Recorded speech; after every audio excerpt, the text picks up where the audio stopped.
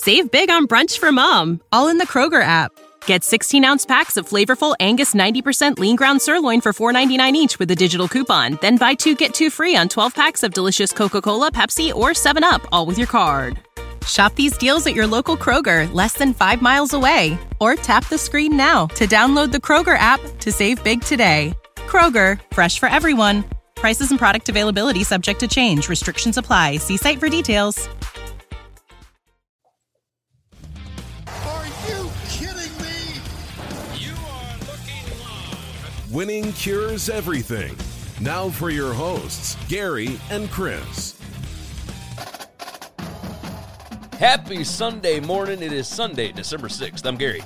And I'm Chris. And this is the Winning Cures Everything Week 14 recap for the college football weekend that was. And what in the hell, man? Coastal Carolina BYU was unfreaking real. Unbelievable. Just incredible football game. And then, of course, while we've got Alabama LSU going on, we got a bunch of Pac-12 after dark, we've got a coaching hire. Which doesn't make a lot of sense to me, but we'll talk about that here in a little bit, of course. Before we do anything, this is a podcast exclusive, so if you are listening, we certainly appreciate you for doing so. Please make sure that you are subscribed to the podcast at whichever podcast location you prefer. We are on iHeart, we are on Amazon Music, we are on Google, Spotify, Apple, whatever. And if any of those platforms allow you to, please leave a nice 5-star written review. We would certainly appreciate that. We do a live show Monday, Wednesday, Friday over on YouTube, Periscope, Twitch, Facebook, etc. And we do all of our college football gambling content over at sportsbookreview.com. So you can search out SBR Picks on YouTube, or you can just go to sbrpicks.com/NCAAF. And then, of course, our website has everything that you need to know about us, along with all of our SBR stuff, et cetera, et cetera. Go to winningcureseverything.com.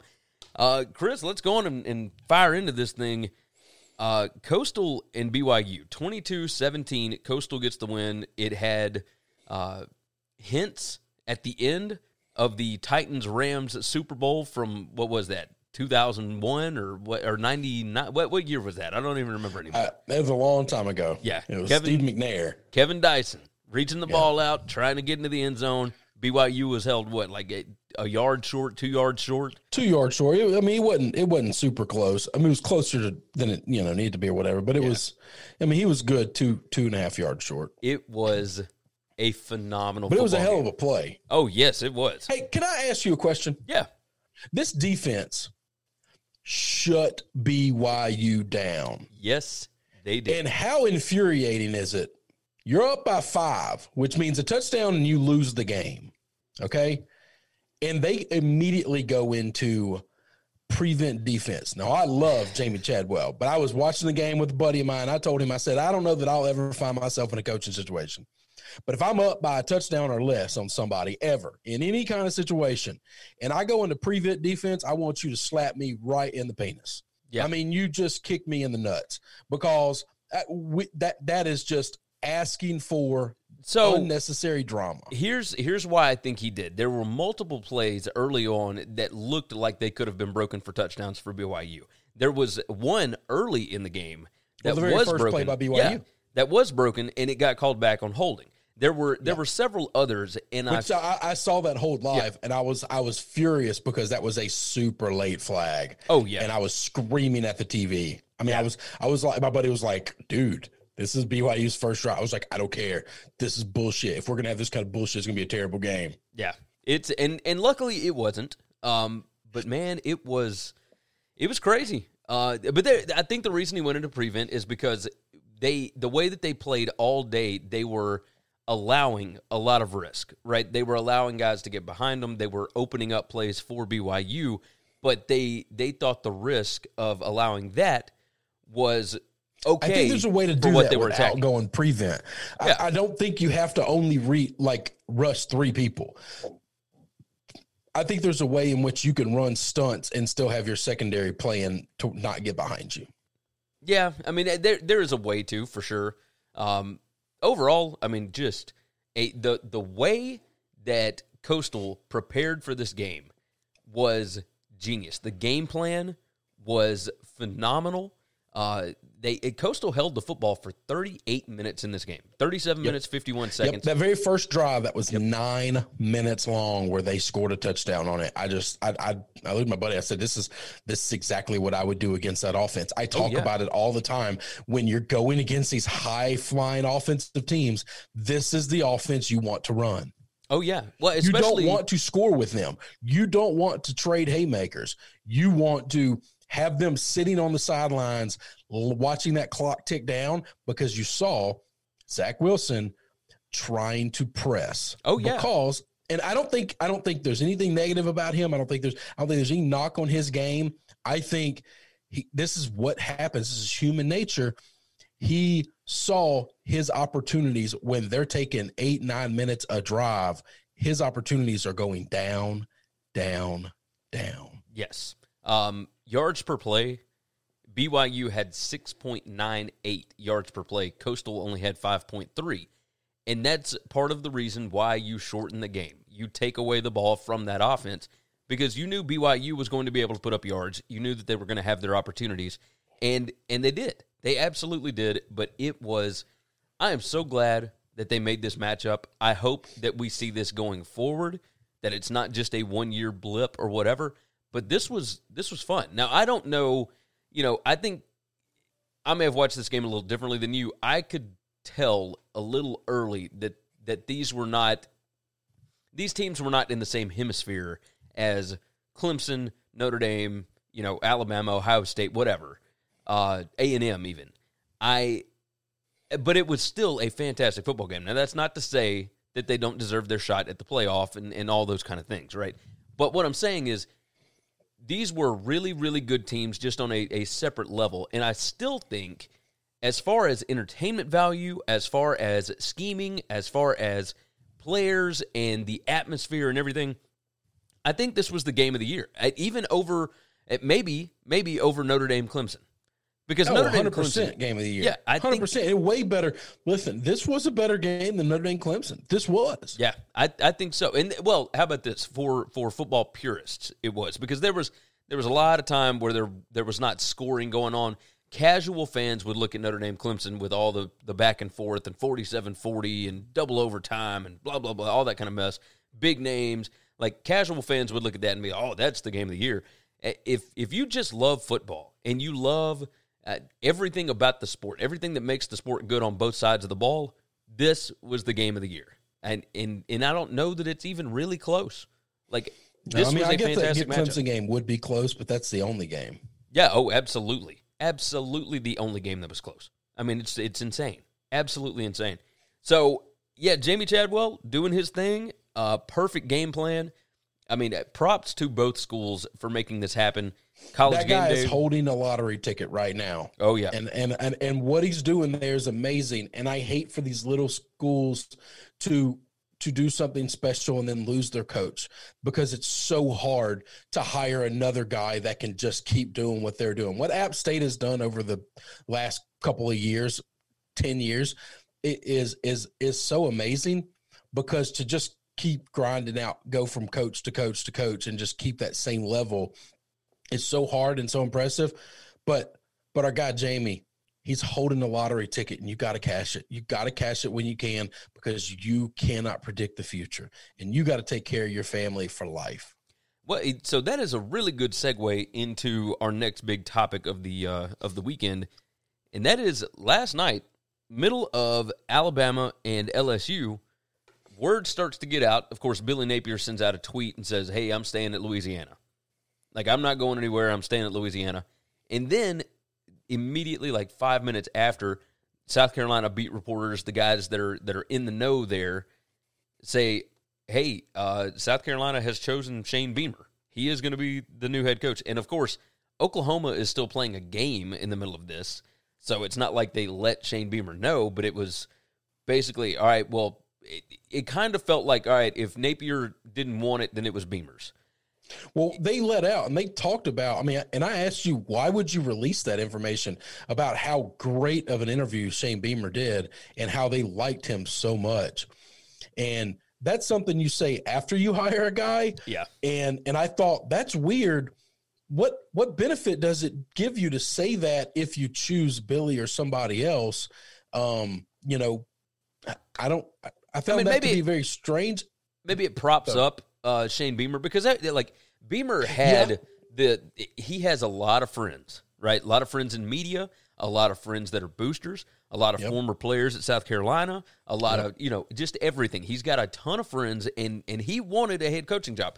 Now, what I put on Twitter last night, and I got some backlash from South Carolina fans, of course, because they're immediately hopeful about the new head coach. Like, how can you say, Dabo was nothing. Dabo was less prepared than and yeah, he was.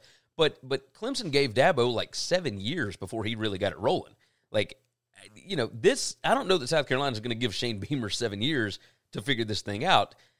Nor do I think they should necessarily. I don't know that Clemson should have given Dabo that. Obviously, it worked out in hindsight, but I look at this as you fired a coach that, things were going sideways this year, but you were hiring him, and your athletic director came out and said, we're not winning games 10-7 anymore.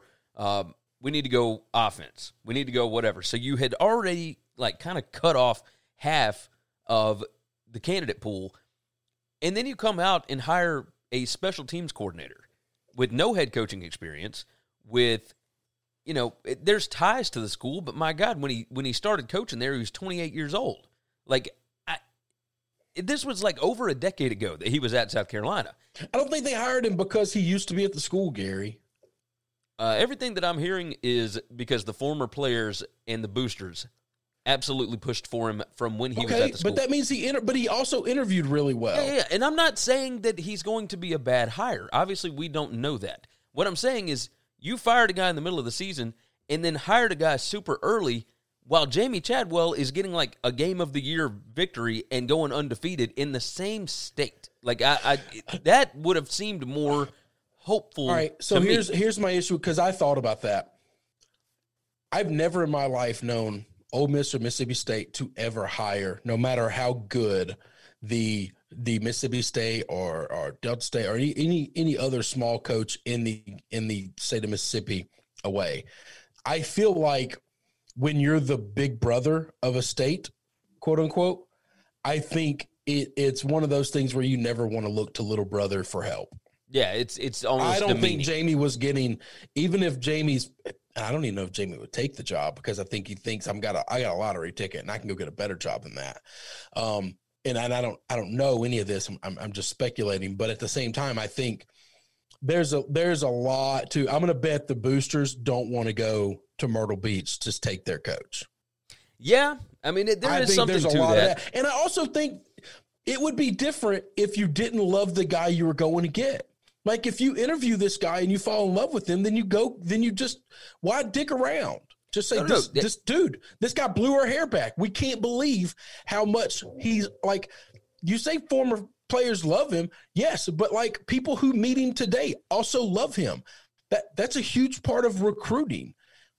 This is true. And you criticized them for cutting off half of it by saying we want to go offense, but they went against what they wanted to do because they fell so in love with a guy. I'm okay with that. So he's a tight ends coach and a special teams coordinator for Oklahoma and the assistant head coach of offense for Lincoln Riley. So obviously he's tied to Lincoln Riley. Oklahoma's offense, typically shows up. They didn't last night, but I guess I think a little of that is Aranda knows how to slow that offense down. Yeah, I think he don't have the personnel to hang in that game, but he definitely understands scheming. And if he had equal personnel, he knows how to put Lincoln Riley in a locker. Hey, you might be right about that. But so the Shane Beamer thing, I found it weird that you would fire a head coach early, pay more of a buyout to hire Shane Beamer. It's weird because you fire the guy because you're done with the guy. That's why you fired the guy. You didn't fire the guy because you had a plan. You fired the guy because I'm not going to let this guy dangle in the wind. As soon as you know you're going to fire somebody, you should do it. Yeah, I think that's out of respect. Yeah. I think letting somebody finish a season or keep working, wondering, are they going to be here? Are they not? living life in limbo sucks. I don't know if you've ever had a job where you went to work every day and you didn't know if you were going to come in tomorrow or not. All the time. That's an awful way Yes. to go through work. And I actually have respect for it. As soon as you know you want to fire somebody, just do it. Just do it. Just put the bullet in them and end it, because it's a terrible relationship on both sides. There's so much animosity and there's so much tension and awkwardness. There's nothing productive getting done at all. Yeah. No, I can get with so that. I don't think you fired him because, we've got the fast line track on Shane Beamer. I think you fired him. Then you immediately started going to work looking for your next coach. And then you got Shane to come in your door and you said, oh man, we weren't excited. I think they did an interview out of courtesy. And then I think they were blown away by the interview, and they were blown away by this guy. And I think I'm okay with that, by the way. So the question that you asked was, if they were blown away, why would they interview anybody else, right? And obviously you got to do your due diligence. I didn't ask that because I completely agree with that. You have to talk. Yeah, to, but it was why would you come out and talk about it after? Oh, I didn't understand the puffing the guy up when you're still probably pursuing Billy Napier, unless you really liked him so much that you wanted other ADs to say, hey, y'all really should give this guy a shot. Yeah. Like, we didn't go with them because we went with our home run pick that we've been wanting for a long time. But somebody needs to interview this guy and somebody needs to give this kid a job. I think that's why they do it. It speaks more to Shane than it does anything else. Yeah, no, for sure. Shane was up for, obviously he interviewed for the Virginia Tech job. Now, he was really young. Super green then. Yeah. And I just don't believe in that. Don't bring the hero's son back home. Just don't do it. I do think that was probably a smart idea by Virginia Tech. Now, I don't know what Virginia Tech is going to do now, but I will say this, like, if Billy Napier did not want South Carolina, is it possible that he wants Virginia Tech? So that's my question. So where I came from this last night was, what the hell does Billy Napier want? Because he turned down Mississippi State, which is a pretty good job. Yeah. And he turned down South Carolina, which is hometown and a pretty good job. Like, so from what I understand, what are you looking for, dude? Because you're holding a ticket, but you don't know how long you're going to hold. Where you could just and you're not holding a ticket to where you could just moonwalk into Notre Dame if Brian Kelly, like, you're not getting the Ohio State job if Ryan Day goes to the NFL. Yeah. Like, what are you looking for, man? It is strange because that's the level of Power 5 job that I think he's basically quote unquote qualified for. If Matt Campbell took another job, Iowa State is what I think Billy Napier has done with his resume so far. Billy Napier, by the way, makes a base salary of $880,000. Yes, and what's he going? What's the next coach at South Carolina going to get? $3 million, $4 million a year? I would imagine Beamer probably gets like $3.5. Now Beamer, but Billy Napier could have probably gotten $4. Oh, absolutely. But he was wanting like 5.5 or 6. Yeah, well, he wanted 5 over like a 5-year deal. And dude, you make $800K. You make $800K. Get off your shit. I can't disagree with you. I'm going to tell you this, man. I kind of think, and I asked you earlier this year when he's winning games, but he's not. He's not dominating. He's not. No, he's not dominating. He's not doing these things, and it's just like, man. Like, I think a little bit of shine's coming off your rose being so damn needy. What athletic director is going to bring you in, give you the keys to the kingdom, and say, we're bowing down to Billy, and we're going to put all our trust and faith in Billy?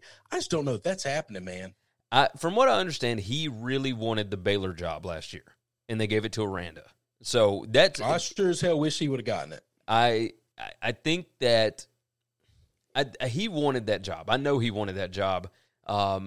It's weird he would take Baylor, but he wouldn't take Mississippi State or South Carolina. I think maybe unless he just wants out of the SEC. I think that's part of it. I don't want to compete with Georgia and Florida every year. I see what they're doing. I don't want to compete with Bama every year. I see what they're doing. I'm not playing this game. Yeah. I'm getting the hell out of the SEC. Yeah, he was basically saying, I want to go somewhere where I can win, right, consistently, because it's tough to do that at a place like South Carolina or Mississippi State, considering who you're going up against every single season, right?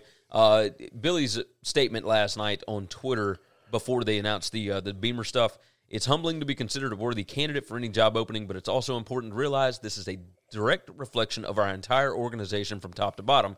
Here at the University of Louisiana, we have a special group of people that take tremendous pride in their role. We have dynamic leadership and a unique pride and passion for the Raging Cajuns. We're excited to announce that we are moving forward at Louisiana. We look forward to the opportunities and challenges. Good job. I'm proud of you. Now, when you jump in 3 months to another job, or next year, or whatever. We'll all know that you're full of shit because you would have left last year for Baylor. Yep. So you're literally just that's a nice way of saying, South Carolina, it's not you, it's me. Like, did you hear like how irritated the Louisville fans are that Satterfield even interviewed for this job?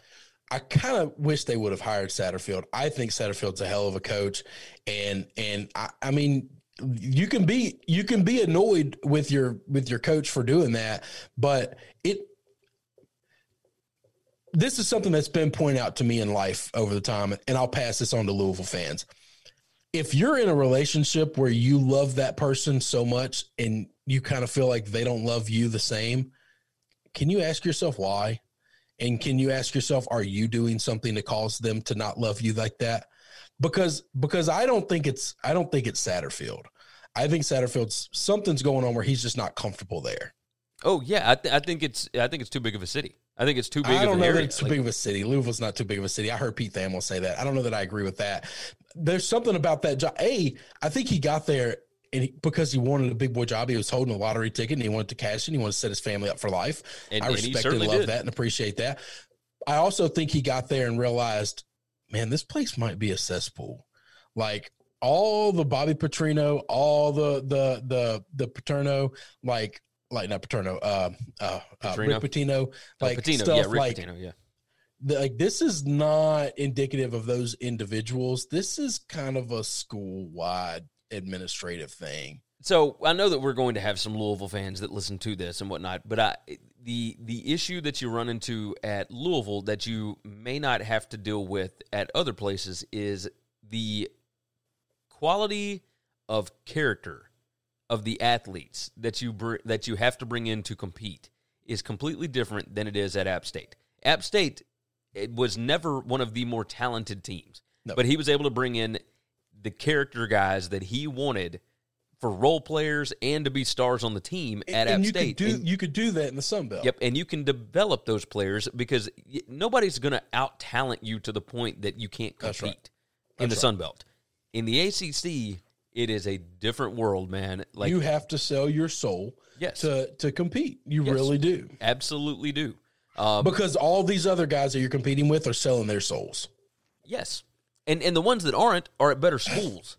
So well, that's it. Yes, that's it. They have something better to offer. Yes. Like at Notre Dame, I don't think they're selling their souls. Oh, no. Notre Dame's absolutely not. And not that Notre Dame is even in the ACC. Florida State's going to sell, like Norvell's going to sell his soul. Yeah, he's going to get some kids in. So, and that's the biggest issue, I think. And I think it took him 2 years or not even 2 years, but it took him a year. It took him a year to realize it. And I think he's kind of looking around. I think when the basketball program and the football program have a lot of the same problems that are really dirty and ugly and you don't like talking about it, you might want to look around and say, is that those two? What are the chances that we hired two coaches that kind of fall in the same mix? Or is this more of a problem from the head down thing? And so to be fair, like they cleared everybody out, right? They fired the AD. They fired both coaches. They brought in Chris Mack, who, from all accounts, is an absolutely incredible coach and just person overall, right? Chris Mack is a good dude. The new AD, from what I understand, good dude. Satterfield, good dude. Good dude, But I think that it's the idea at Louisville that, you can't – you're going to have to take some risks with your players. Otherwise, you're not going to be able to compete like we're seeing this year. I mean, it's tough to do. When you start clearing out that roster, you got to replace them with guys. And if the guys that you are getting rid of are not as talented or they don't handle adversity as well and all that kind of stuff, I mean, it's a problem over there. But, yeah, so Napier's staying at Louisville, at Louisiana, and Satterfield staying at Louisville, and Shane Beamer, the new head Gamecock over in Columbia, and that just kind of surprised me a little bit. So let me ask you this. What if Virginia Tech called Satterfield? I think he would take it in a heartbeat. I think you would take it in a heartbeat, too. If I was Va Tech, I'd make that call. I don't think it'd be a bad idea. Obviously, we don't usually see head coaches jump ship in conference. Are they in the same division? I don't know if they're in the same division or not, but it doesn't matter. They're in the same conference. No, they certainly are. I don't think they're in the same division. So, but either way, yeah, it is weird to see that. Like, we saw Tommy Tuberville do that and all that. That's been forever ago. I was about to say, dude, that was 20 years ago. Oh yeah, I mean it's been a long time. Yeah, it's strange. It is certainly strange, But that doesn't mean you don't go get it done if you can. Yeah. So the other thing, like at Virginia Tech, if they wanted Billy Napier, I think they could get him because I think that Virginia Tech is more committed to football than South Carolina, which is weird to say. I agree with that. I think South Carolina's committed to football. I think he's looking to get out of the SEC. You might be right. And if that's the case, Virginia Tech is sitting right there. So, all right, let's talk about the SEC right quick. You brought that up. Texas A&M outscores Auburn 17-0 in the fourth quarter, and 31-20 win, pretty impressive. Bo Nix faltered down the stretch. The call from who was it? Was it Sean? What's the guy? McDowell. Anyway, I have no idea what you're talking about. The ESPN guy. The last play of the game for Auburn, he said Nix throws a sinker low and outside, and that'll do it. And I cracked it because it's a baseball reference, but if you saw the play, like the pass was nowhere near where it needed to be on that last fourth down, and it cracked me up to no end. And I know it's just a small blip in the middle of this game, but my God, like Auburn. With major issues, I don't know that they're going to fire Gus Malzahn. I seriously doubt it. But you started having all kinds of people on Twitter, and I think Barrett Sallee started this with his whole, what do you think about Auburn quarterback Mackenzie Milton? And Auburn fans were jumping all over this, and, everybody else was like, no and yes and whatever. And there is no chance that anybody but Bo Nix is going to be starting for Auburn next year. Joey Gatewood left. I think he could be a better quarterback than Bo Nix. They got Malik Willis out of town, and he has proven to be a better quarterback than Bo Nix. But Bo Nix is legacy. He is Patrick Nix's son, former Auburn assistant coach, tied in insanely well with Pat Dye when he was there, and all the Auburn boosters, etc. Bo Nix is going to be the quarterback there. But I'm curious what they end up doing with Malzahn. Now, I don't think they fire him this year because, I mean, my God, even after the season, you still owe him like $21 million. A&M still in the playoff race. I think this was an impressive win for them, especially on the road in Jordan-Hare. Like the play early in the game where Bo Nix escaped the pocket, and, I mean, it looked like he was sacked, and he escapes and runs around. Did you see that play? Yeah. Just unexplainable stuff that happens in that stadium. And I thought, this is what's happening. We are going to see some spooky shit go down.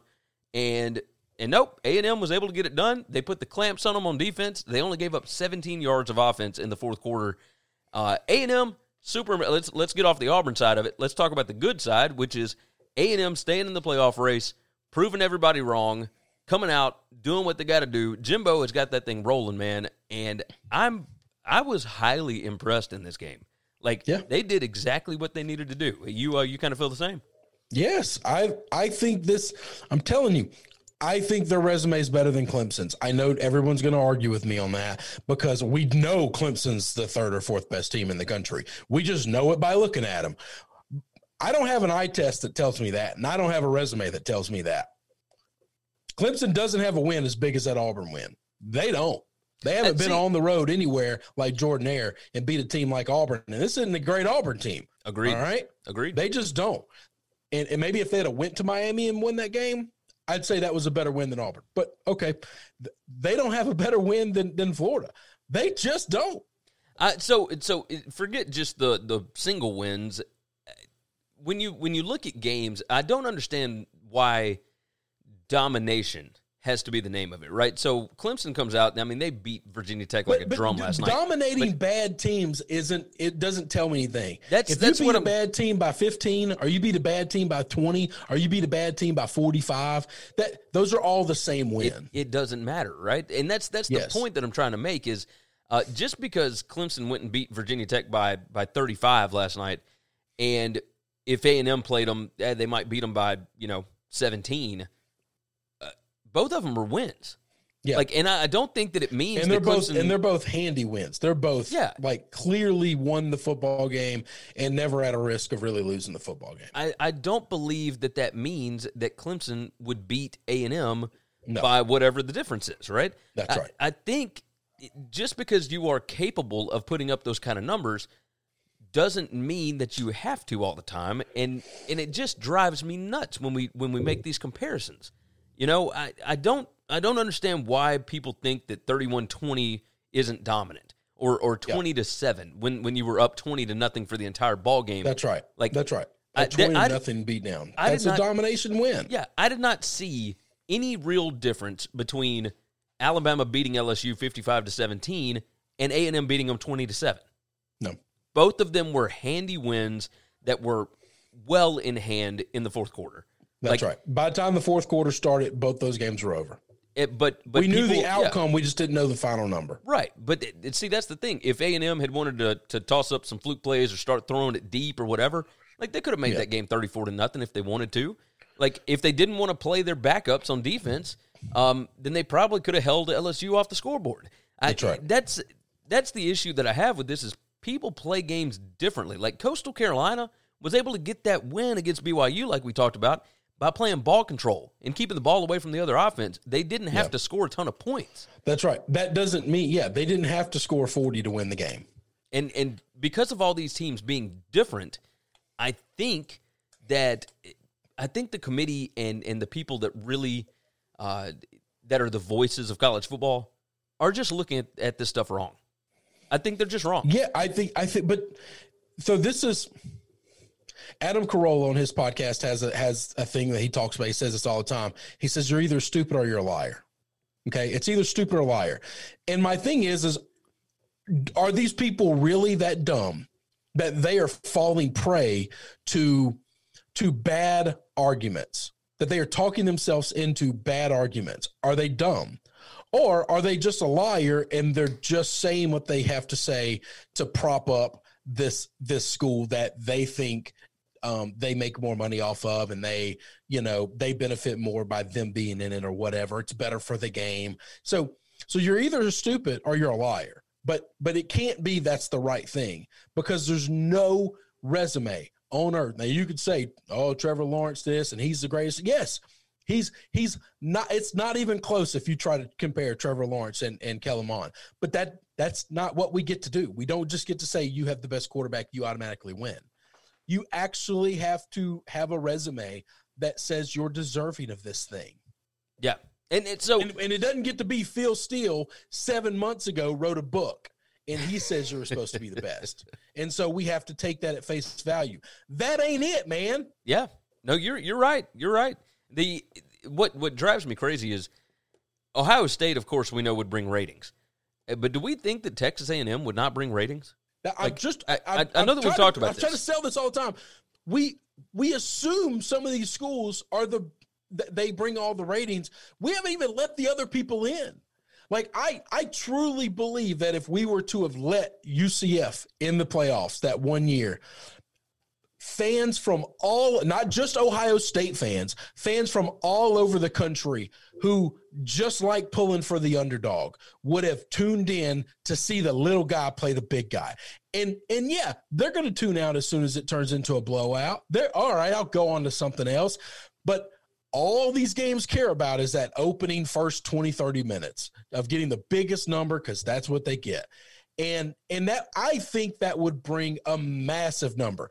when you bring A&M to the table, when A&M hasn't been there, they have a disastrously big fan base. I'm talking these people can fill stadiums plural, monster fan base. They also have a shitload of random college fans that your Mississippi States and your Ole Misses and your Arkansas and your Purdue's and your Northwesterns and all these other college fans that never get invited to this thing. And 80% of the rando college fans going to say, you know what? I'm pulling for the team that ain't never been there. Oh, yeah. Because I'm tired of the Ohio States. I'm tired of the Bamas. I'm tired of Clemson's. I'm going to root for these guys. And so they're all pulling. I think the number would be bigger, but we never even give it a shot, man. We never even give it a chance. We just keep putting Oklahoma in. Yeah, it's turned into that. And I think part of it has to do with how bad the ratings were when Michigan State was in, however long ago that was against Alabama and whatever, right? But that was the very first one we ever had. No, that was the second one. Was that the second one? No, Ohio State won the first one. Yeah. That was the second one. Michigan State was in the second one, but it was also the first one that was on New Year's Eve, and they don't do that anymore. Oh, yeah. I was about to say, there was something weird about that. On top of that, all those ratings were terrible because the other game's rating was terrible too, and it wasn't a Michigan State game. Alabama-Michigan State rated higher than Clemson-Oklahoma. Yeah, I was just about to say. So you don't get to give me that argument. You don't get to say that it was Michigan State was the reason those ratings were down. Because you got two blue bloods playing each other, and their rating was worse than the other game. I remember that because it wasn't just one game's rating down; both of them were down. Oh, they were absolutely down, absolutely down. All right, let's move on a little bit. We are taking forever this morning, and it is partly my fault because I am just ranting and raving. But let's talk about Indiana, and they are absolutely legit, and I loved that game. 14-6 win at Wisconsin, and the love that Tom Allen's players showed for him after that game. Yep. That's the best recruiting video that they will ever have, where he's doing his interview, walking off the field, and it's right there where the Indiana players are walking to the locker room, and they are all stopping and hugging Tom Allen, and they are waving to the camera, and they are screaming, "This is the best coach in America," and all that is the only recruiting video that you need. It was phenomenal. The defense played out of their minds. This is what I was worried about with Wisconsin, and this is also a bit of an issue for Ohio State. Now, they've already got the win over Indiana. Now, Felica tweeted this out yesterday. He said, if I'm Indiana, I am going to have my heart ripped out if Ohio State-Michigan does not happen, and they still change the rules or figure out some way to get a game for Ohio State where Ohio State gets into the – and obviously, Ohio State beat them. We get it.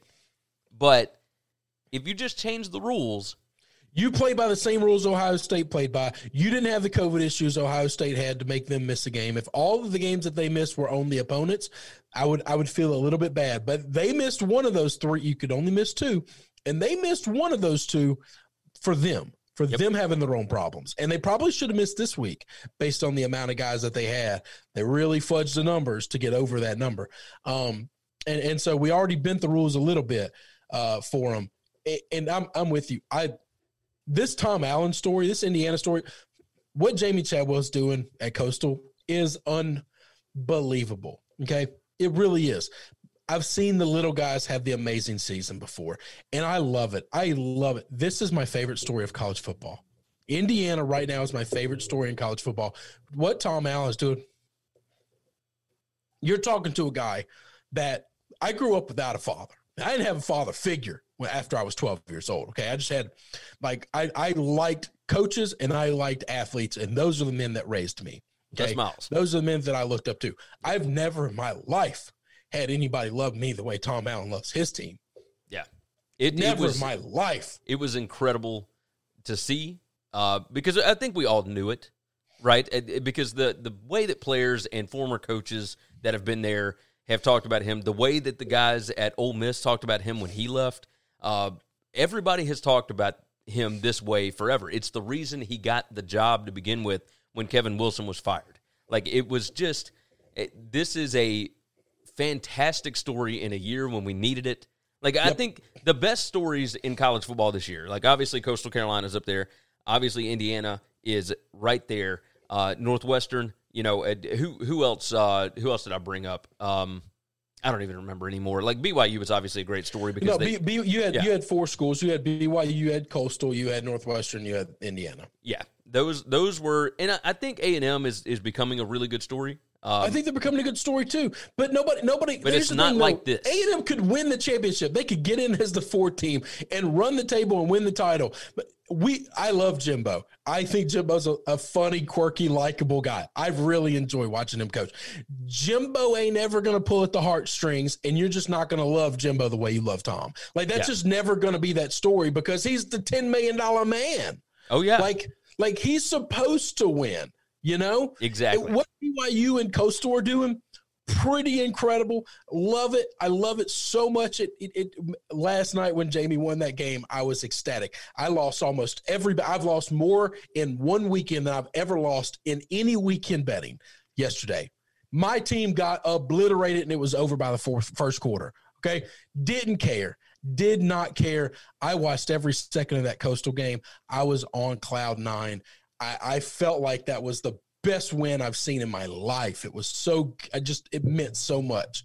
Yeah, it was. This Tom Allen, Indiana story, it's just emotionally doing something to me that I didn't expect to have this year. Indiana was outgained in this game, 342 yards to 217. They only had 87 yards rushing. That's 2.8 yards per rush. Wisconsin had 140 at 4.0 yards per rush. Wisconsin held the ball for 35 minutes to only 25 for Indiana. Wisconsin had more first downs. They had a better third down conversion rate. Everything about this, they had one more turnover, but even still, that wasn't necessarily what sealed the game. Everything you look at says Wisconsin probably should have won this ball game, and Indiana's defense did not let up. My God, I felt so bad. The kid that dropped the wide open touchdown pass for Indiana, I could not have felt more worse for a player than that kid. That was, he had it in his hands wide open. He got twisted around and he drops the football and he just lays there. And now that I felt awful for, and I am so glad that they were still able to win even without that extra touchdown. But this defense showed up in the biggest spots and made it happen. I was shocked. I told you on our closing line show on SBR, I told you there's a world in which this defense is legit. There's a world in which this defense is good, and Wisconsin just can't score. Yeah, and that's what we're seeing. I thought this was a possible outcome of this game to be a 10-7 ball game. That was not going to shock me at all if that was the outcome of this game, because I really believed in what this Indiana defense was doing. And I knew they had a new quarterback, and I didn't know with a full week to prepare, could Wisconsin's defense give him fits, because Wisconsin's defense is legit. I don't think Wisconsin's defense did anything wrong. They played a perfect football game, and Indiana just said, no, sir. No, sir. We are not letting you score. And they didn't touch the end zone, man. Yeah, it was awesome. This was an incredible game. It's a different style of football than, when you see these high-flying offenses and all that kind of stuff. That doesn't mean that they can't compete. Obviously, Indiana can score, when they need to in certain spots. Now, Wisconsin's defense, pretty damn good. Well, very few teams are going to have a defense like Wisconsin. Agreed. We've seen these big boy defense, these big boy schools right now, all these elite schools, that they're not playing great defense. Okay, not a damn one of them outside of Notre Dame is playing any defense. At least not consistent.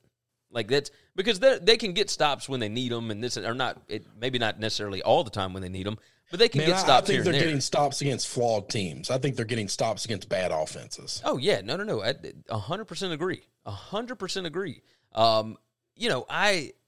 The Wisconsin stuff, like, they got down there a couple of different times. They had to kick a 29-yard field goal after a 12-play, 81-yard drive in the second quarter. And they had to kick a 28-yard field goal in the third quarter after a 12-play, 52-yard drive, both of which took almost 7 minutes off the clock. And they had to settle for field goals. That is the difference in the ballgame. Because Jack Tuttle throws a 1-yard pass for a touchdown, and he threw a 7-yard pass for a touchdown. They were down there, and rather than just fold in the red zone, they got touchdowns. Wisconsin got field goals. That's the difference in the ballgame. Well, no, I'm going to tell you the difference in the ball game is karma. Karma. This Barry Alvarez got what he wanted. All right. You want to blow smoke up Ohio State's butt. You want to kiss their ass. You want to change the rules for a team that's not your school because you want that extra paycheck in your pocket. No, you got what you had coming to you. Does this Indiana win change anything for Ohio State? What do you mean? Like, does this boost them up at all? Because I think Indiana probably going to be a top 10 team, I'd imagine. They're going to be a top 10 team. They should be a top 10 team, but that doesn't mean anything for Ohio State. So you've beaten one really good team and a bunch of nobodies. Congratulations. And you didn't look great against so you gave up 35 points and 500 passing yards to a team that scored 14 points on Wisconsin, and it had 130 passing yards in this game. Now, obviously, different quarterback, all that kind of situation, but that's so. Let's move into that. When you need mealtime inspiration, it's worth shopping Kroger, where you'll find over 30,000 mouth-watering choices that excite your inner foodie. And no matter what tasty choice you make, you'll enjoy our everyday low prices, plus extra ways to save, like digital coupons worth over $600 each week. You can also save up to $1 off per gallon at the pump with fuel points. More savings and more inspiring flavors make shopping Kroger worth it every time. Kroger, fresh for everyone. Fuel restrictions apply. Save big on brunch for mom, all in the Kroger app. Get 16-ounce packs of flavorful Angus 90% lean ground sirloin for $4.99 each with a digital coupon. Then buy 2, get 2 free on 12 packs of delicious Coca-Cola, Pepsi, or 7-Up, all with your card. Shop these deals at your local Kroger, less than 5 miles away. Or tap the screen now to download the Kroger app to save big today. Kroger, fresh for everyone. Prices and product availability subject to change. Restrictions apply. See site for details. The favorites held up. Like there were no upsets. Bama, Clemson, Florida, Notre Dame, Ohio State, all win big. Not even close. I said on our closing line show, if this is a chalky day, I'm going to be broke, and my ass is broke today. Yeah, I'm feeling you. I went 2-5 in my official picks. I went 4-4. Well, I went 3-4 in the official, but man, I did not do well with. I played a lot of crazy shit last night, and I lost it all. I'm feeling you. The only ones I hit, by the way, on our morning show was Colorado State's team total under, Alabama team total over, Coastal and Auburn's team total under. Everything else, dealing with dogs, not good. Navy didn't hit for me. Kansas State didn't hit. Michigan State didn't hit. The Michigan State's team total, like all that stuff, not good. The dogs did not show up in this spot. This is what I was worried about with this year. In a pandemic situation, when everybody's dealing with uncomfortable circumstances, it sounds cliche, it sounds stupid to say that the cream rises to the top, but unless these teams play each other, I just don't know that they are going to get beat. Notre Dame, Clemson, Florida, Alabama, Ohio State, whatever. Like we saw with BYU. Like BYU played a team that was comparable to them, and they got beat. Now a lot of it had to do with travel and whatever else. Like obviously Coastal had a fantastic game plan, but that's the thing. Like those are the only types of teams that are going to beat the best teams this year. I don't think we're going to get massive upsets anywhere, and we hate that because you just don't get the same opportunities. It sucks, right? It just sucks. So I don't like the chalky years. I want craziness to ensue. I want something chaotic. And I don't think we're going to get it this year. But, Gary, we're not ever getting it. We're getting the separation between the haves and the have-nots all the time because we give the haves all of the benefits every year. They already have the best players. They already have the best coaches. And they have all the best benefits of getting all the conference help and everything else. Like, when are they ever going to lose? How do you cripple that? How do you ever take that down? But we've seen in the past Ohio State get beat by Purdue and Alabama lose to Ole Miss and stuff like that. But I think those days are. I think those days are gone, man. Well, I think especially that was a while back. I mean, those are 5-6 years ago, Gary. Yeah. The Purdue Penn State or Purdue Ohio State thing was just a couple of years ago. But Yeah, I really think we're getting to that point, and it's just and when it happens, it's once in a blue moon. It's getting magnified. So they'll play 12 games in a season, and one of them every 3 years they'll blow like that. But we typically have it like with A&M wasn't upset either. Like we had some dogs cover, right? Tennessee with their cover against Florida. You had dogs, be able to cover numbers. Like big numbers. I don't care about that. I don't care about that. Your sport's not good when all chalk just wins all the time. That's what I'm saying. I think you're killing your sport. This season, because of the pandemic, because they are wanting to make sure that and this is not, like, obviously, these were not official calls, like referee issues. Like, it wasn't anything like that in these ball games. It was, you're seeing it magnified right now, how much better that class is as opposed to the rest of the field, and I don't think that's good for college football. Like I don't. I'm a fan of a big team, of one of those teams, but I don't think it's good for the sport overall. Like there's no chaos. This week our top stories were South Carolina hires Shane Beamer and Coastal Carolina beat BYU. That's our top stories. Like those are only stories. Yeah. By the way. That's the list. All the rest of the stuff we're talking about is like bullshit. Like Indiana and what Tom Allen's doing. Like that's the story. Yeah, A&M getting a win over Auburn. Only story, and you got 130 teams playing football. It's insane. We got 3 stories. Yeah, I don't. We can sit and break down Alabama, LSU if we want to. We can sit and discuss Ohio State, but that's the point. I would hang up. That's what I'm saying. I would hang up because I think it's bullshit. Yeah, there's nothing to talk about with it.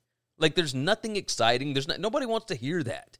No. I don't think it's good for the sport to have that. The NFL, it sets this up where you've got upsets every week. There's something interesting every week. And in college football, it's just not, Right now, you've got 13 or 14 teams in the NFL that are not, that don't have a playoff, like, locked up and that are competing this weekend.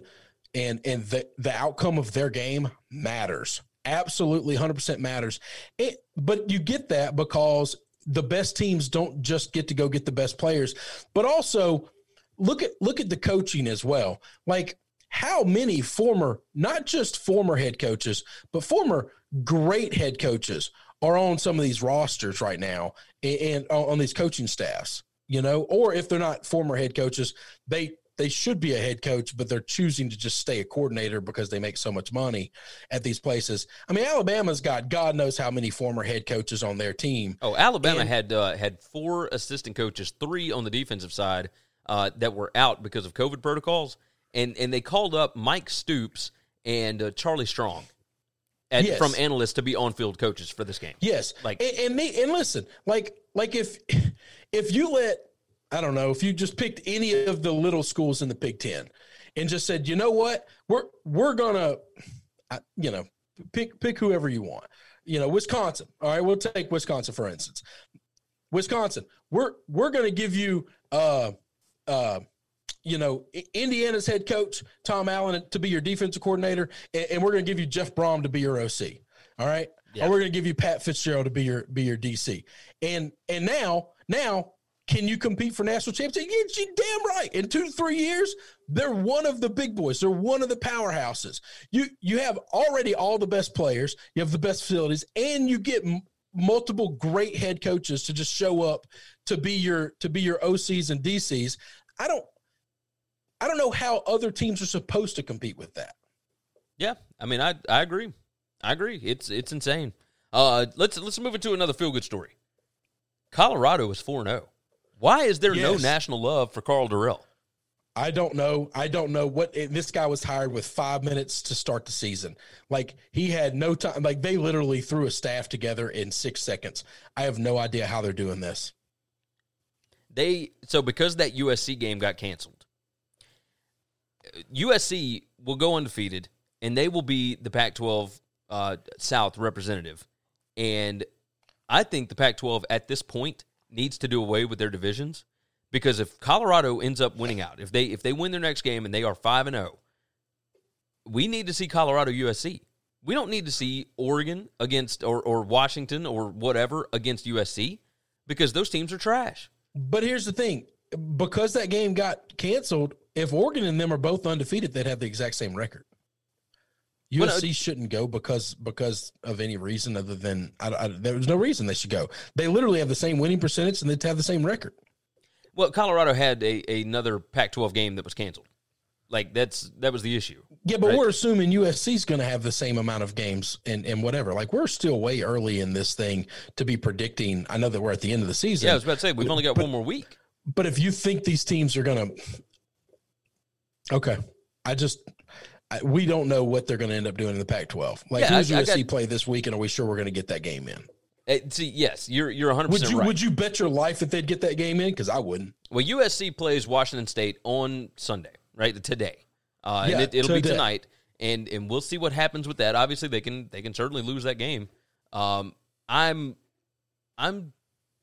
wondering what they're going to end up doing here, because if both of those teams go undefeated and they did not get a chance to play, and those are your only two undefeated teams, they should 100% play for the Pac-12 title. Well, even if you're not going to play for the Pac-12 because you want to keep your divisions, you got to bump the title game back 1 week because you know you're not going to the playoffs, so it don't matter.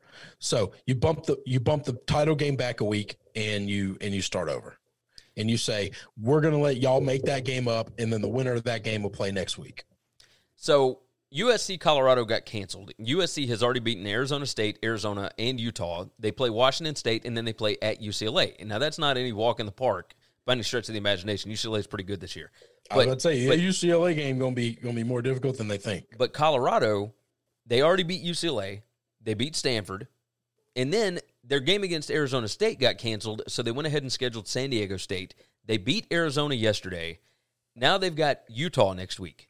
And if they handle Utah, that puts them at 5-0, but they're only 4-0 in the conference. USC, if they win their next two games, they are 5-0 in the conference. That's where the difference is.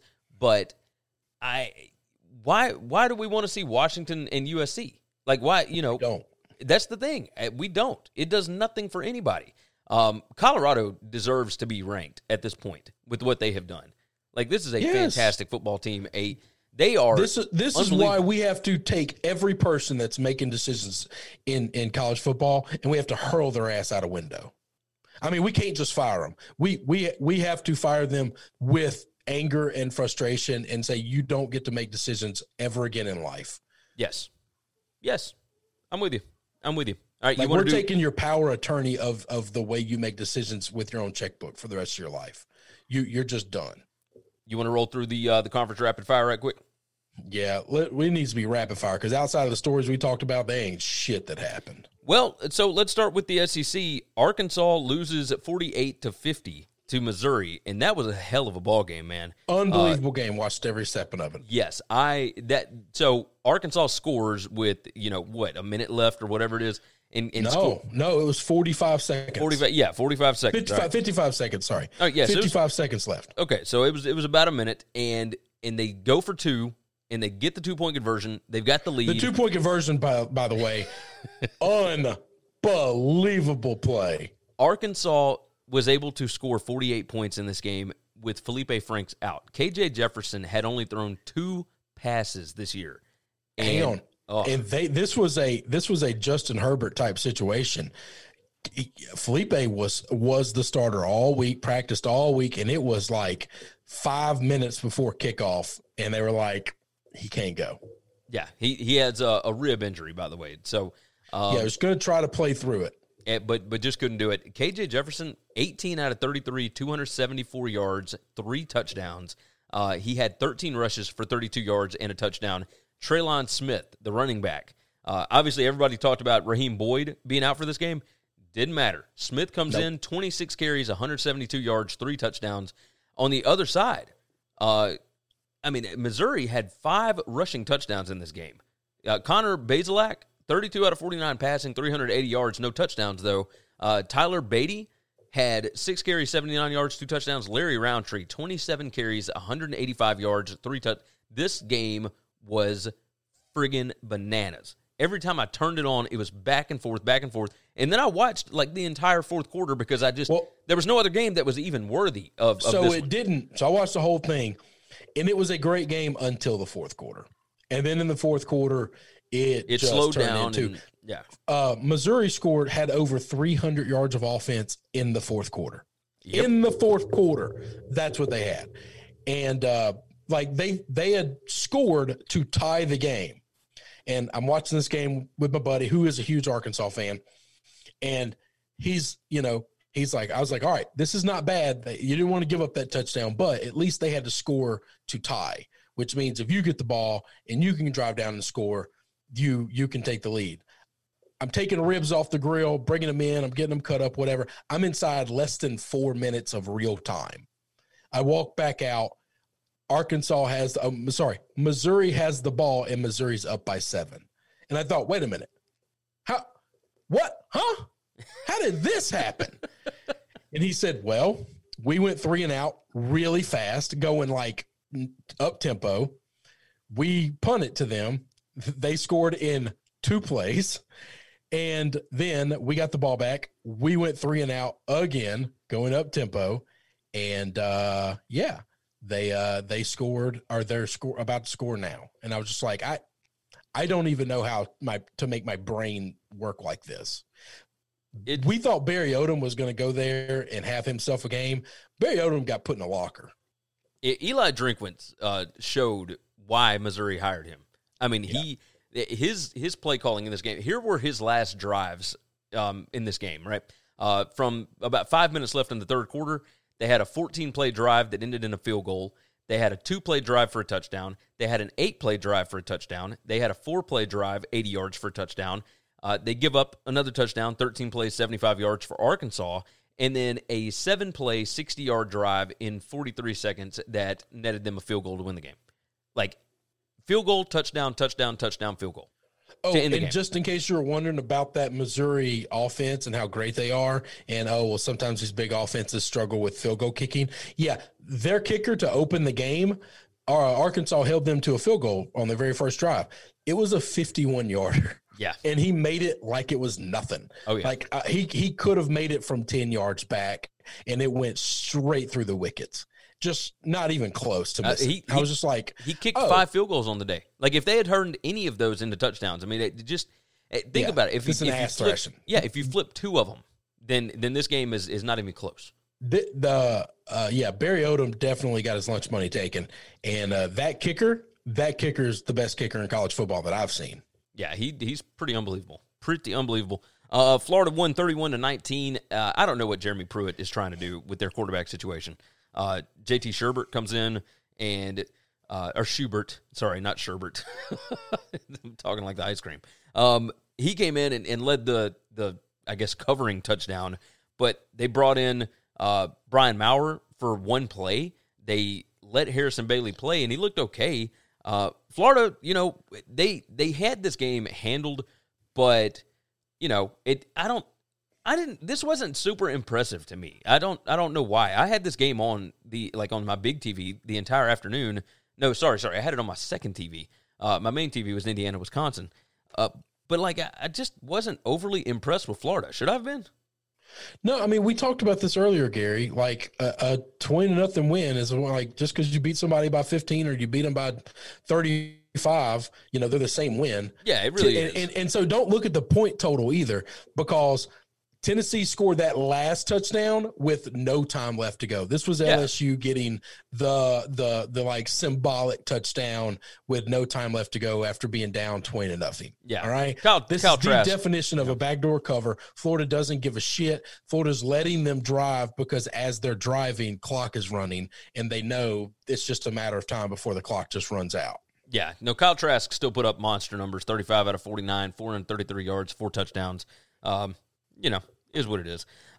Alabama 55-17 over LSU. Not much needs to be discussed there other than Devontae Smith is just an alien. He's not human. I'm gonna piss you off, and this is 100% true. This is 100% true. You can get mad all you want. You can say it's wrong all you want. That was one of the best catches I've ever seen in my life. He 100% pushed off. Oh, you're probably right about that. He 100% pushes the DB off completely, as he's jumping in the air. The reason he's going backwards is because he shoved the DB and his momentum pushed him backwards. Oh, yeah. 100% pushed off. I was furious. I was absolutely livid. We're not going to win this game. But the very first drive LSU had, we got a bullshit spot on third down on that 3rd and 1, then a bullshit spot on 4th down to not give us we got the first down both times. You cannot beat Bama, okay? You're not going to beat them. They don't need your help, refs. They just don't need it, and they still get it. And it's why teams hate your school. It's why you're the most hated school in the SEC, and it ain't close. So it was 55-17. Yes. And that was but I think it could have been whatever. It was at the half. 40, it doesn't matter. 42. You could have done whatever you wanted. Yeah, it was ridiculous. Kentucky 41-18 over South Carolina. I think we kind of expected this. South Carolina has basically hung up the season. Is what it is on that. I think that is all for. Oh yeah, we already talked about A&M and Auburn. Big Ten. Let's move on to the Big Ten right quick. Ohio State 52-12, and this was rather impressive for a team that only had 48 players or whatever it was. You know what's weird? This is one of those games where they dominated and they scored at will, but they still didn't look good doing it. Agreed. So I did have this game. They beat the hell out of them, and I looked at that team and I watched them and I was like, yeah, that's not really impressive. I had this game on my iPad because obviously I had a couple of plays on Michigan State, and Michigan State looked like they made more mistakes than Ohio State just dominated. Like Ohio State did what they were supposed to do when they had mistakes given to them, but it just it was impressive against a team this talented. You just can't do it. Right, it's just not allowed. And I think that's what the biggest thing in this game was. Like Ohio State didn't look like great, but I don't know that we expected them to with that many guys out, right? Like the offensive line had 3 brand new starters in there that only started 1 game, 2 games, 5 games, whatever. It only played in that many games. So they still had Wyatt Davis though, and it was what it was. Was what it was. Penn State 23-7 over Rutgers. We kind of called this. Like Penn State's just a more talented team. I was wrong on this. I thought Rutgers had fought hard all year. They've been really fun. They're the little engine that could, and I wanted them to show up and play good in this game. Yeah, and it wasn't like they didn't make any crippling mistakes or anything like that. They just couldn't hang with the talent. I mean, they just got out talented. Yes, absolutely. Nebraska beats Purdue 37-27. This one, I kind of called this one on the show yesterday. Purdue, I think, is just done without their quarterback. Jack Plummer, he put up numbers, but he just ain't. He's just a guy. Yeah. And you're right. Yeah, if their starter's not in, that offense ain't the same. Nebraska was still playing for pride. And I think right. that showed. And they are still playing for pride. And they want to be in these games. They want to compete. Yes, they do. Iowa beats Illinois 35-21. Spencer Petras, 3 touchdown passes. Tyler Goodson, 19 carries, 92 yards. Iowa did what they needed to do in this spot. Iowa's a damn good football team. They started off 0-2 and have won 5 straight since then. They lost to Purdue last second. They lost to Northwestern last second. And since then, nothing but wins, baby. Nothing but wins. But let's move on to the Big 12. Iowa State handles business 42-6. I did not see this coming at all. I was just... I told you I thought this could happen. And no, you certainly did. I didn't see it happening, and it was a bloodbath. Breece Hall held under 100 yards, but Brock Purdy threw 3 touchdowns. He was almost perfect on the day. 20 out of 23, 247 yards, 3 touchdowns. Iowa State could do whatever they wanted to, and I cannot wait to watch them in Oklahoma again in the Big 12 title game. It feels like that first game was so long ago. I mean, it was actually the first weekend of October or the last weekend of September. I mean, it was. I don't remember when. I mean, I feel like it was a lifetime ago. Oh, it certainly was. I feel like it was a different season ago. Yeah, I know, right? So I think these two teams have both improved since then. Good stuff. TCU 29, Oklahoma State 22, and I think this is about what we expected. We didn't know what to expect, but if I could have called which direction this game would go, I told you the line was fishy, and it certainly was. TCU got that last touchdown, and the way I saw this was if this was going to be a slog it out game, if this was going to be a 20-20 game, give me TCU. Yep. If this was going to be a 40-38 game, give me Oklahoma State. Yep. Spencer Sanders, by the way, awful. Like I don't know. Has there been a more disappointing team than Oklahoma State? Chuba Hubbard was supposed to be like the official best running back in football this year, and he hasn't even been good. Like not just okay, he's not as good as Harris, he's not as good as Etienne, he's not as good as some of these other guys, Hall, some of these elite guys that we've had. Chuba didn't even play in this game, but it Spencer Sanders, Tylan Wallace was still good. 7 receptions, 92 yards, and a touchdown. Desmond Jackson has looked so much more impressive than Chuba has all year. He came out in this game, he had 29 carries, 118 yards, 1 touchdown. Spencer Sanders, though, 16 out of 34 passing. He had 270 yards, 1 touchdown, but he had 1 monster interception. And I was gonna get to Sanders. Because of Chuba and Sanders, I just thought this team was going to be awesome this year. I think we all did. Poised to be amazing, and that's why I said I think they're the most disappointing team in college football this year. Yeah. I know it's easy to look at Michigan, it's easy to look at LSU, and it's easy to say, oh, these big boys are supposed to compete for national championships, and they're not, and they're the most disappointing. But no, I 100% think this team is. Yeah, no, I think you're right. Texas Tech wins without their head coach Matt Wells, 16-13 over Kansas. I really thought Coach Hatt was going to get him a W here. I wanted him to. When you text me and it's just hey, they just tied it up. I then got hopeful and I got my heart into it. Yeah, I probably shouldn't have done that. But I really I was watching scores. I saw it happen, but I just it gave me hope, and I didn't want hope. I thought they were going to get it, but I don't think. I think Kansas is going to go over this year, and then they'll just try. They'll suit them up again next year, and we'll see what happens. Texas. What in the world was that? 69-31. They only scored 3 points in the fourth quarter. They had 66 at the end of the third quarter. They came out guns a-blazing in this game. Bijan Robinson, the running back, 9 carries, 172 yards, and 3 touchdowns. Where was this Texas running game all year? It was absurd. And Kansas State has a good rushing defense. No, they don't. Well, obviously they don't. I don't want to talk about Kansas State for the rest of my life. Oklahoma. When I saw this score, my first thought was we don't need to talk about this game. This is exactly what I thought was going to happen because Kansas State blows. And I'm tired of talking about them. Well, and they're boring, by the way. Oh, they are certainly boring. We've talked about that. You could be Rutgers, okay? You can suck, but run a bunch of trick plays and be a lot of fun and to piss people off. I give you that. I can get down with that. If you suck and you're boring, no, you don't exist. Oklahoma 27, Baylor 14. This was, I'll say this. Lincoln Riley, at the end of the game, in his post-game interview, said that he saw a bunch of players that weren't coached up worth a damn all week. I found that shocking considering this is the week that he had Bob Stoops out helping the team. It cracked me up. Man, just taking shots. I know, right? Just cracked me up. Young whippersnapper talking shit. I know. Just ridiculous. Show some respect for your elders, man. What are you doing, Lincoln Riley? All right, ACC, we're going to roll through these. There wasn't a whole lot to discuss with it.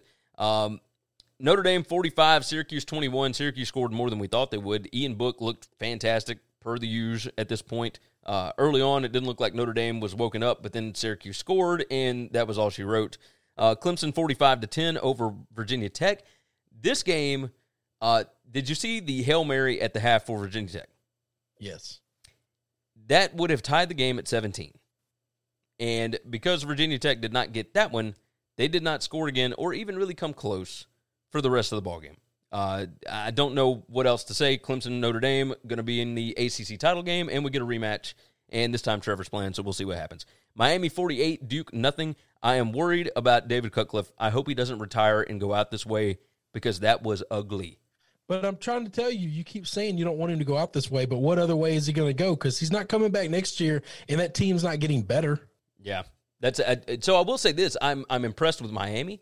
They're only going to have one loss on this season, and that is a massive improvement. Manny Diaz, I think, might be the right guy. Like, they got recruiting momentum. Now they're not going to have Derek King back next year, but you can take this season and hopefully improve on it, right? They lost a ton of dudes to opt-outs and whatever else this season, and they were still able to come out. No, they haven't beaten anybody impressive. But outside of Clemson, they didn't play a single good team in the ACC. Right, but in the past, they have lost to some of those bad teams over and over and over.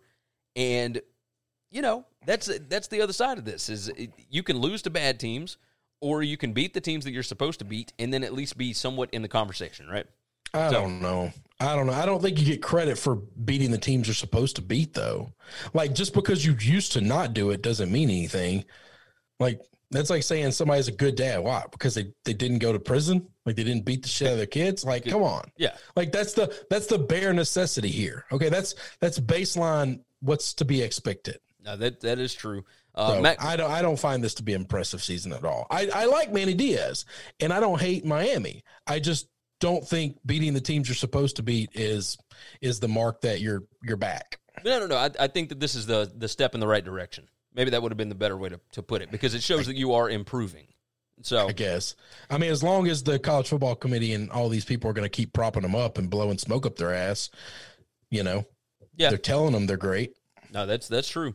North Carolina 49, Western Carolina 9, Virginia 43-32 over Boston College. That one surprised me. Phil Jurkovec. That one shocked the shit out of me. But we realized what's his name wasn't going to play, and that changes everything. Oh, it certainly did. It certainly did. NC State 23-13. NC State now 8-3 on the year. We talked about this the other day, but like Dave Doran, they were picked next to last in the ACC. Like, out of 15 teams, they were picked next to last, and they won 8 games. I mean, that's something. It's not that they beat anybody super impressive, but they got wins even when their starting quarterback went out in the 4th game of the year. Like, I think the hires that he's made, Dave Doran looks pretty good right now. I agree completely. I like where NC State's going, and I like this NC State team. Yeah. No, I think Dave Doran's actually a pretty good coach. I don't think Tennessee would have been bad for hiring him. No, I don't either. So let's move on. Pac-12, Colorado over Arizona. We talked about that one a little bit. California 21-17 over Oregon. What is going on with the Ducks? Like, I know they had a bunch of opt-outs, but just gross. California had not won a game this year. Stanford 31, Washington 26. This will shock the shit out of me. Washington tried to play bully ball in this, and Stanford just beat them up. Like, just unbelievable. UCLA gets a win over Arizona State. And then we had Oregon State losing kind of at the buzzer on against Utah. Not last second play, anything like that. But Utah, handles business at home. But your Oregon State Beavers did cover. They covered for you. They did cover. They got me the late night cover. I really would have liked the W, but they got me a cover. They did. All right, rolling through some of the more notable games from the group of 5. Tulsa beat Navy 19-6. That broke my heart absolutely, because they covered with a field goal with like 2 minutes left. Tulane 35, Memphis 21. That, I should not have been shocked, but I was a little bit. I thought this Memphis team is done. Silverfield is not. He's just not the coach. Yeah, no, you're right about that. We didn't talk. He's the definition of a friend. Yes, 100%. Louisiana over App State. We hit on that during the SBR show on Saturday morning. 24-21, good for Billy Napier and that bunch. They got the App State monkey off their back. 3 losses in a season for App State. It's been a little while since that happened when they weren't playing P5 teams. So kind of sucks, but it is what it is.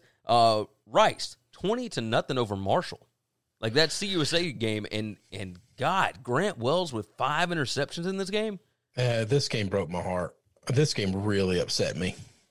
Like, of all the games that happened this weekend that I was disappointed with the outcome, this is the only one that really bothered me.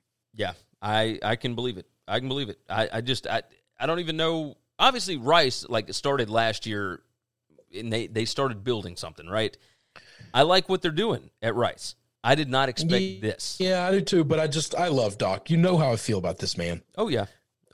And this is just one outcome. I wanted to see him have a magical season. I really did.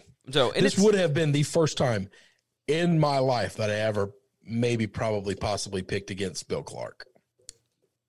You might. I mean, you might still want to do that. I don't know. No, I'm still, like I said, I'm not making a decision today. I'll tell you that. That makes perfect sense. In the MAC, we had some crazy stuff go on. Akron gets their first win in 22 ball games, 31-3. Blowed them out, boys. Oh yeah, that's because Scott Loeffler and Brian Van Gorder suck. Bowling Green needs a new head coaching staff with like a little bit of hope. I mean, just something. Ball State beat Central Michigan 45-20. Ball State, I think, is going to play for the MAC title against Buffalo, but we'll see. And then Eastern Michigan 53-42. Did you know Eastern Michigan was winless on the season and Western Michigan was undefeated? And yes, 53-42. Eastern Michigan. I guess I hadn't paid enough attention to the MAC. Eastern Michigan had covered every game up to this point, and Western Michigan had not covered a game. I take that back. They covered against Akron in the first game. But yeah, just bonkers stuff. But yeah, that was a hell of a ball game. Eastern Michigan, Western Michigan. I had that on one of my screens. It was a hell of a lot of fun. And then the Mountain West, San Diego State 29-17 over your boy Adazio and the Rams at Colorado State. San Jose State scored 3 touchdowns in the first 5 minutes of the game against Hawaii, and then they hold on 35-24 on the island. New Mexico gets a win over Wyoming, and that was impressive because New Mexico hasn't won in forever. They couldn't even beat Utah State last week. It was just stupid. Fresno loses to Nevada, and nobody could hold on to the football in that game. And then, of course, there was the Thursday night Air Force and Utah State game that Air Force ran for 1,000 yards. So that wraps up the college football weekend that was. It was interesting, if not a little boring. But we did have really good stories. The Tom Allen story is fantastic. The Coastal Carolina story is fantastic. Barton Simmons over at CBS Sports said something about a Cougar went to Myrtle Beach and left disappointed, and that don't happen often. That's a pretty great line. I thought it was pretty good. Pretty fantastic line. Yeah, I thought so as well. So the biggest news of the weekend, probably South Carolina's hire of Shane Beamer. And we'll see how that goes and what his staff looks like and all that. But lots more to discuss as the season goes along. We're still rocking and rolling. Our first bowl game is in less than 2 weeks, and I don't know how they're going to get this bowl season. I have no idea. But we'll figure it out one way or another. All right, anything else we need to hit, Chris? No, I think that's it, brother. All right, you guys go over to winningcureseverything.com. Go over to sbrpicks.com/NCAAF. Make sure you are subscribed everywhere you need to be subscribed. And, again, this is a podcast exclusive on Sundays, so if you would do us a favor, leave a nice 5-star review. We would certainly appreciate that. All right, let's get out of here. Take care of yourselves, take care of each other, and let's cash some tickets this week. Thanks for checking out Winning Cures Everything. If you want to keep up with us, hit subscribe on YouTube or your favorite podcast app. Visit the website at winningcureseverything.com, or you can like us on Facebook or follow us at Winning Cures, at Gary WCE, or at Chris B. Giannini on Twitter. Share out the show, leave a nice review, and make sure to comment and tweet at us.